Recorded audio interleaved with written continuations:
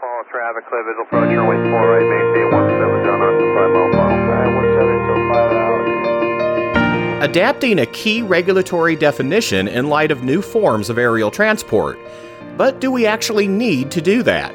From the National Business Aviation Association, this is Flight Plan, brought to you by Varion. I'm Rob Finfrock with your trusted source for the very latest business aviation news and information. On first blush, it doesn't seem too complicated. When performing a flight from an airport or heliport, you're engaging in what the FAA has defined as aeronautical activity. That term has historically encompassed all sorts of operations. But with the advent of new types of aerial vehicles, the FAA recently proposed altering the definition and put out the call for comments on those changes. NBAA, with input from its Emerging Technologies Committee and Access Committee and the association's Advanced Air Mobility Roundtable, joined with other industry partners in responding to the FAA's proposal, with their insights on why the definition doesn't necessarily need to be changed. With more, here's Alex Gertsen, NBAA's Director for Airports and Ground Infrastructure. The existing definition of aeronautical activity, Rob, can be found in the FAA Airport Compliance Manual, Appendix Z. For regulatory buffs listening to this, that document is referred to as the FAA Order 5190.6b.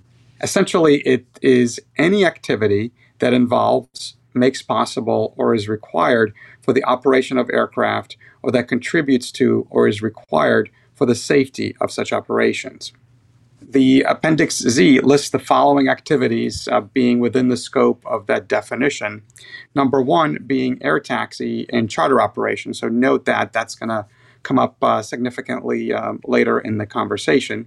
Of course, we also have scheduled or non-scheduled air services, pilot training, aircraft sales and service, aircraft storage, sale of aviation petroleum products, repair and maintenance of aircraft, and a number of other activities that we would typically expect to see on the airport.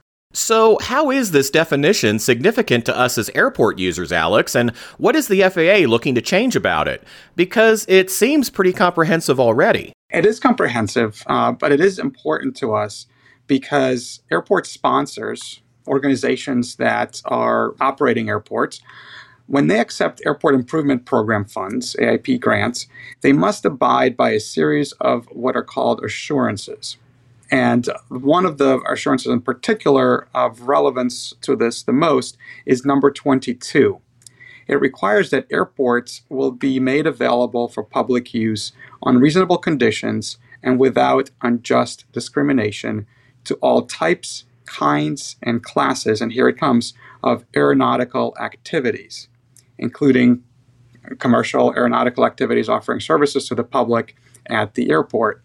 So the FAA's understanding of what constitutes an aeronautical activity directly influences what types of operations are entitled to access and ultimately has implications on how airport revenue can be used, hangar use policies, etc., as airports support aeronautical activities. So being included as an aeronautical activity has been an important aspect for aviation users, especially when we fight for access to an airport, heliport, or vertiport. And in this particular update, in terms of the change that the FAA is looking to make, they're looking to add advanced air mobility, also known as AAM, commercial space, and UAS, uncrewed aerial systems. But with a caveat there for UAS, they would like to exclude recreational UAS. Also with me today are representatives from 2 of the 9 members of NBAA's AAM Roundtable. Matt Brofman is Head of Partnerships and Public Affairs Americas for Lilium, and Ryan Naru is an Aviation Policy Lead at Joby Aviation. Ryan, Alex alluded to one key aspect of this conversation, which is altering the definition of aeronautical activity as it relates to AAM. That's a term we hear about a lot in business aviation. That's right. Advanced air mobility is a broad portfolio of new technologies that are intended to make aviation safer, more accessible, more affordable, and that includes electric propulsion and distributed electric propulsion. It includes concepts for remote flight and futures towards autonomy. And I think that, when you look at the Joby aircraft, which is an all-electric vertical takeoff and landing aircraft, it fits squarely in the definition of advanced air mobility. Now, that said, advanced air mobility is a very broad term that has many different types of aircraft and arguably even UAS under the portfolio. So it's a real challenging term to use for regulatory or legislative purposes. Matt, how does Lilium's AAM vehicle fit into this definition? At Lilium, we're building an aircraft built for regional air mobility, right? So when you think of advanced air mobility, or even just narrowly into eVTOLs, electric vertical takeoff and landing jets, there's all sorts of different missions that these jets are going to focus on. For our case, we're focused on regional air mobility. And so we've got a ducted electric vector thrust jet, right? So a different type of propulsion system in our case to get that jet up vertically and then to transition into horizontal flight onto wing.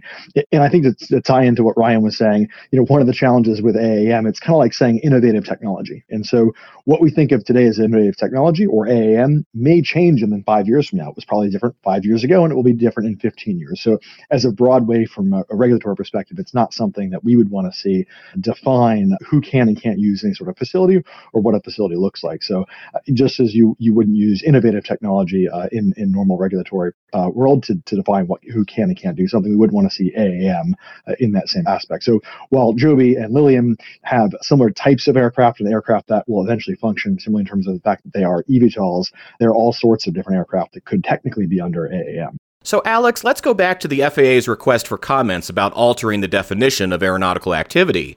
Please tell us a bit about how this process works and about the comments submitted by NBAA and its partners, the Aerospace Industries Association, National Air Transportation Association, U.S. Parachute Association, and Vertical Flight Society. As associations, NBAA and others are always advocating for the FAA and other government agencies to keep policy current.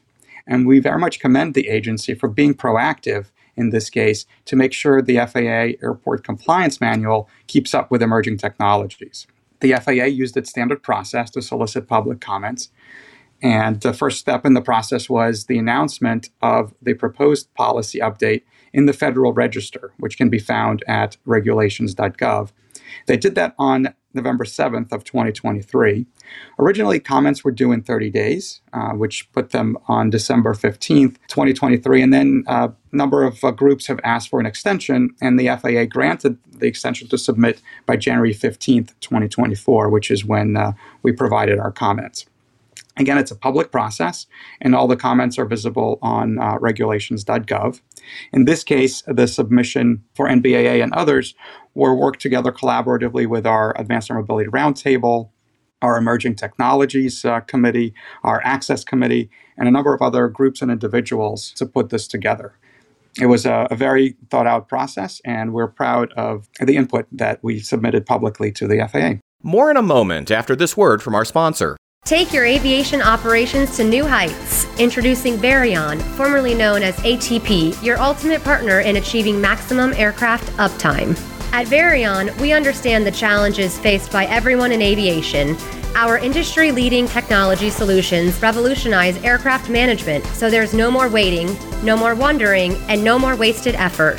Get real-time visibility of your maintenance, inventory, operations, and regulatory data right at your fingertips with an easy-to-use system, backed by a team of experts with deep aviation knowledge offering 24/7, 365 support. After 50 years in the business, we have built a growing reputation for getting our customers more aircraft uptime. That's why thousands of aircraft operators worldwide have already discovered the power of Varion.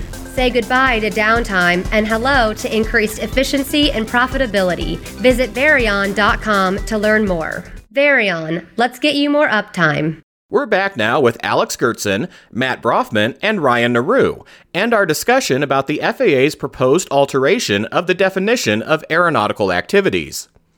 And to the point Alex just made, it sounds like both Joby and Lilium's AAM entries meet the FAA's definition already. So Ryan, what feedback did the AAM Roundtable provide in the comment period? When you look at the current definition of aeronautical activity, it doesn't discriminate against aircraft type, be it the type of power plant or fuel being used. It doesn't differentiate based on the innovative nature of the aircraft or the operation. And in fact, all of the types of operations Joby intends to complete one day already fall within the existing definition. Because advanced air mobility is such a broad term, and because it is such a challenge to use today for regulatory and legislative activities, we advise the FAA to actually not use this term in their proposed revised definition. Matt, as you noted earlier, Lilium plans to conduct regional operations much like many current aircraft are already performing.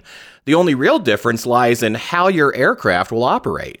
Yeah, as with any airport, you're going to have all sorts of different kinds of aircraft taking off and landing from the airport. What they do and why they're taking off or landing is going to vary greatly, right? So in the traditional world, we've got, Part 91, Part 91K, 135, and 121. And obviously those rules for each of those operations exist because those operations look different. And then we have different types of aircraft. So in our case, and even for Joby and for others, we may launch with one mission profile or one type of mission, but the reality is AAM aircraft or eVTOLs are going to be used for all sorts of different types of missions. So for us, we're launching on day one with Part 91. So private customers buying our aircraft and flying them privately, but we'll very quickly scale into what we call our shuttle operations, which will be Part 135 operations, where people will be able to buy a ticket on them and go places. But we'll also see corporations use these for their aircraft. We'll people use them privately, and we'll see some other industrial uses, including some medical uses as well. And so there'll be all sorts of different kinds of uses for AAM aircraft. And that's part of why we think it really already fits under the definitions that exist under aeronautical activity. And we're fully supportive of highlighting to make clarity that it is under the existing aeronautical activity, but we certainly don't need to be pulled aside. Ryan, another aspect that sticks out to me is that AAM is not presently defined in most other parts of the federal aviation regulations. So why define it here? That's right, Rob. When you look at the existing definitions in 14 CFR, advanced air mobility is not a term that's used by the FAA. And I think that is the principal reason why we developed our comments in this way. We don't think it's necessary for AAM to be defined because it falls under the existing terms already used in 14 CFR. Alex, it's also worth pointing out that NBAA called out the FAA for proposing recreational uncrewed aircraft systems, or UAS, as a separate category. Why was that? The addition of recreational UAS is unprecedented. FAA has not differentiated between recreational and non-recreational uses in the past. The FAA policy, as well as past underlying statutes, have long required that all types of aeronautical activities be provided access to obligated airports. And here we're concerned on a number of items. One, this puts an undue burden on airport sponsors and others involved in determining whether an activity is recreational in its nature or not. Of course, it also creates a slippery slope to potentially justify the ban of existing recreational activity uses of airports beyond UAS, and appears to exceed the FAA's authority by depriving statutory authorized flight activities from FAA protection.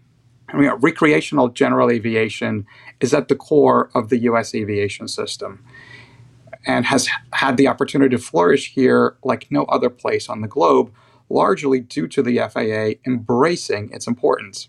So the current path for flight training and other disciplines, as we all know, into commercial aviation is through recreational general aviation. So even if unintended, the proposed definition and the carve-out of recreational UAS suggests that the FAA does not appreciate and will not defend the value and necessity of recreational general aviation overall. So this is obviously a concern to us. Definitely. What about the FAA's proposed addition of another emerging sector, commercial space operations? Those are a pretty big deal at many airports around the country. Thanks for bringing that one up too, Rob. At this time, NBAA and other groups that we commented with elected not to offer formal feedback on that item. We do not object to that change. Ultimately, to your point, we have a number of airports that are welcoming commercial space in a variety of forms, whether it's manufacturing or some type of flight testing. Ultimately, we did not offer any specific comments on that in the formal submission that we provided. Understood. So, Matt, what are some takeaways that we hope the FAA considers from the industry's comments on this issue to maintain the current definition of aeronautical activity? first and foremost, I think the great part is we agree with where the FAA got. We all think that advanced air mobility and the type of operations that we're going to do at Joby, at Lilium, and at some of the other companies all are aeronautical activities. So we agree on that. I think where we kind of would like to see a different approach on how we get there, right? Which is to just assume that because we're going to be engaging in an aircraft taking off and landing for commercial purposes or for whatever purposes, and that aircraft is certified, it would already be considered an aeronautical activity. And look, we know that bringing a new and novel aircraft to market is going to require new rules. We're working day in and day out with the FAA on a lot of those new rules. But what we want to make sure is that those new rules apply to the thing that we're doing that is different. So if it's because we have electric propulsion or because we have a different type of propulsion system, right, those are totally fine to have new rules based on that. But at the end of the day, the operations that we're going to be doing from an airport won't look any different than the operations that any other aircraft or any other operator operating an aircraft would be doing from the airport. And so we think, let's get to the same point, but let's just get there a little bit differently. Ryan, as we've noted in this conversation, there are many aspects of AAM and UAS that represent new ways of thinking. We aren't used to seeing these types of vehicles around our local airport. But again, it's important to note these activities aren't fundamentally different from what airports are already set up to handle. That's right. Today, our aircraft operates flight test activities sometimes 3 times a day from a public use airport in the Monterey Bay of California. These are very typical operations. The aircraft might look a little different. The fuel source might be novel. But in the end, this very nuanced thing, which is the definition of aeronautical activity, and the introduction potentially of this new term in regulatory parlance is what we think requires just a second look. I think as we consider this issue, it's not just about the definition that's being proposed. It's also about making sure that airport managers across the country know that they can use their existing processes to allow for entry into service of these new and novel aircraft, particularly as we look at commercial operations. Reminding folks that we are looking at using traditional regulations, Part 135 air taxi service, as some operational models. Exactly as Matt and Ryan said, while we do not support the new inclusion of AAM or UAS in the definition of aeronautical activities, we greatly appreciate the FAA being proactive in looking at making these potential changes and the opportunity for the public to comment and provide input. Ultimately, this is a great example of the collaborative public process at work. The FAA will now take some time to review all the comments and determine what actions they wish to take, and we hope that they take our input into consideration. And again, very much appreciate the collaborative effort here with our Advanced Air Mobility Roundtable, the FAA, and the other groups and associations that we worked with. Alex, I also think it's worth noting again the significance of the FAA taking these new aircraft types seriously and looking at the various ways that regulations may or may not need to be adjusted to reflect their operation. That's pretty encouraging in and of itself, right? Absolutely. It's a valuable exercise to do and for the agency to solicit input from private industry in addition to validate what itself is thinking the changes might be needed. In addition to Joby and Lilium, the other members of NBAA's AAM Roundtable are Archer, Beta Technologies, Hillwood Aviation, Overair, Textron eAviation, Supernal, and Whisk. You can learn more about this issue from NBAA's recent article, NBAA Association Partners Voice Concerns with Aeronautical Activity Definition, available at nbaa.org/flightplan/definition. That article also includes a link to the FAA's proposed changes and the industry's comments on the regulations.gov website. And that's the latest from the National Business Aviation Association. Remember, you can subscribe to all Flight Plan episodes at Apple Podcasts, Google Podcasts, and Spotify, or wherever you find your favorite podcasts, including by asking your virtual assistant or connected device. Of course, you can also download Flight Plan directly from nbaa.org. I'm Rob Finfrock. Thanks for listening, and join us next time for a new episode of Flight Plan. Miles right base, sending out 3500. All right, we got him inside. We're slowing it back to 170, cover 5.